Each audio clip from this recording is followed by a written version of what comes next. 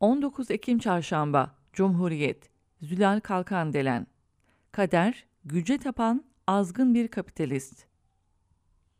41 madenci Bartın'daki maden ocağında can verdi, kader dedi. 8 yıl önce 301 madenci Soma'da yaşamını yitirdi, fıtrat dedi. Tepki gösteren madenci yakınlarını tartakladı. Özel Kalem Müdür Yardımcısı Yusuf Yerkel yere düşen madenciyi tekmeledi. Onu Frankfurt'ta ticari ateşi olarak atadı. Geçen yıl Rize'de Salarhak Tüneli'nin açılış töreninde deprem, sel ve toprak kayması bulunduğu iklim ve coğrafi yapısı sebebiyle ülkemizin kaderidir dedi.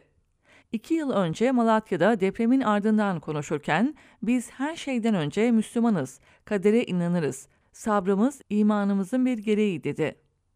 AKP'li Cumhurbaşkanı Erdoğan, yaşanan faciaları yıllardır tek kelimeyle açıklayıp kader diyerek olayların üzerini kapatmaya çalışıyor. Bunu da doğrudan dini bir söylemle süslüyor ki tepki gelmesin. Bunu her olayda kolaylıkla yapabilmesinin nedeni laik devlet ilkesinin anayasada sadece yazılı bir ilke olarak kalması, uygulamada sürekli çiğnenmesi. Gerçek anlamda laik bir devlette önlenebilir bir maden kazasından sonra kader açıklamasını yapmak anayasayı ihlal kapsamına girer. Sol partilerin laiklik ilkesini sahiplenmesinin nedeni de budur. Çünkü siyasal İslam, sınıf bilincinin gelişmesini önleyen en tehlikeli barikattır.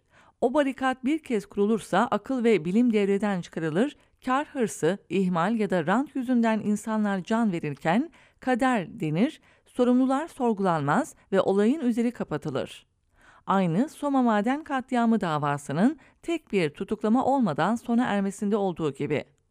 Suçluları bulmak, kimin hangi noktada ihmalde bulunduğunu saptamak ve aksaklıkları görmek için insan aklına ve bilme ihtiyaç var. Yaşananları fıtrat diyerek geçiştirirseniz, yerin altında yaşam mücadelesi verenlerin göz göre göre ölüme gönderilişini aklar ve yeni katliamlara yol açarsınız. Hiç bitmeyen cinayetleri kabullenmek bu halkın kaderi değildir. Kendi korumaları için günlük 1,3 milyon lirayı bulan harcama yapanların kaderden bahsetmeye hakkı yoktur. Madem herkes kaderini yaşıyor, niye koruma ordusuyla geziyorsunuz? Herkesin yaşayacakları önceden belli ise siz niye tedbir alıyorsunuz? Kaderinizde ne yazılıysa başınıza o gelecekse neden zırhlı araçlarla gezip olası tehlikeleri önlemeye çalışıyorsunuz? Yoksa bu kader denilen şey sadece yoksul halk için mi plan yapıyor? Kader ağlarını deprem, sel, yangın, toprak kayması ya da maden kazasıyla sadece emekçiler için mi kuruyor? Kader, oligarşiyi ve zengin sınıfı mı kayırıyor, parayı ve gücü mü seviyor? Demek ki kader, fakiri, çalışanları, emekçiyi ezen azgın bir kapitalist. Alınabilecek önlemleri para harcanmasın diye önleyen bir işçi düşmanı. Ama bilmediği bir şey var. Halkta sabır kalmadı. Sabır taşı bile çatladı.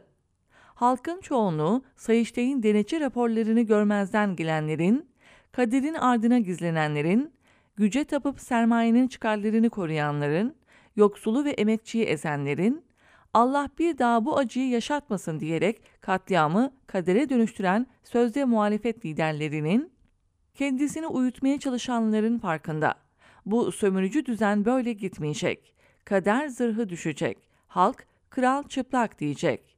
Biz bu cinayetlerin sorumlularıyla aklımızı ve yasal haklarımızı kullanarak hesaplaşacağız. Bu da onların deyişiyle onların kaderi olacak.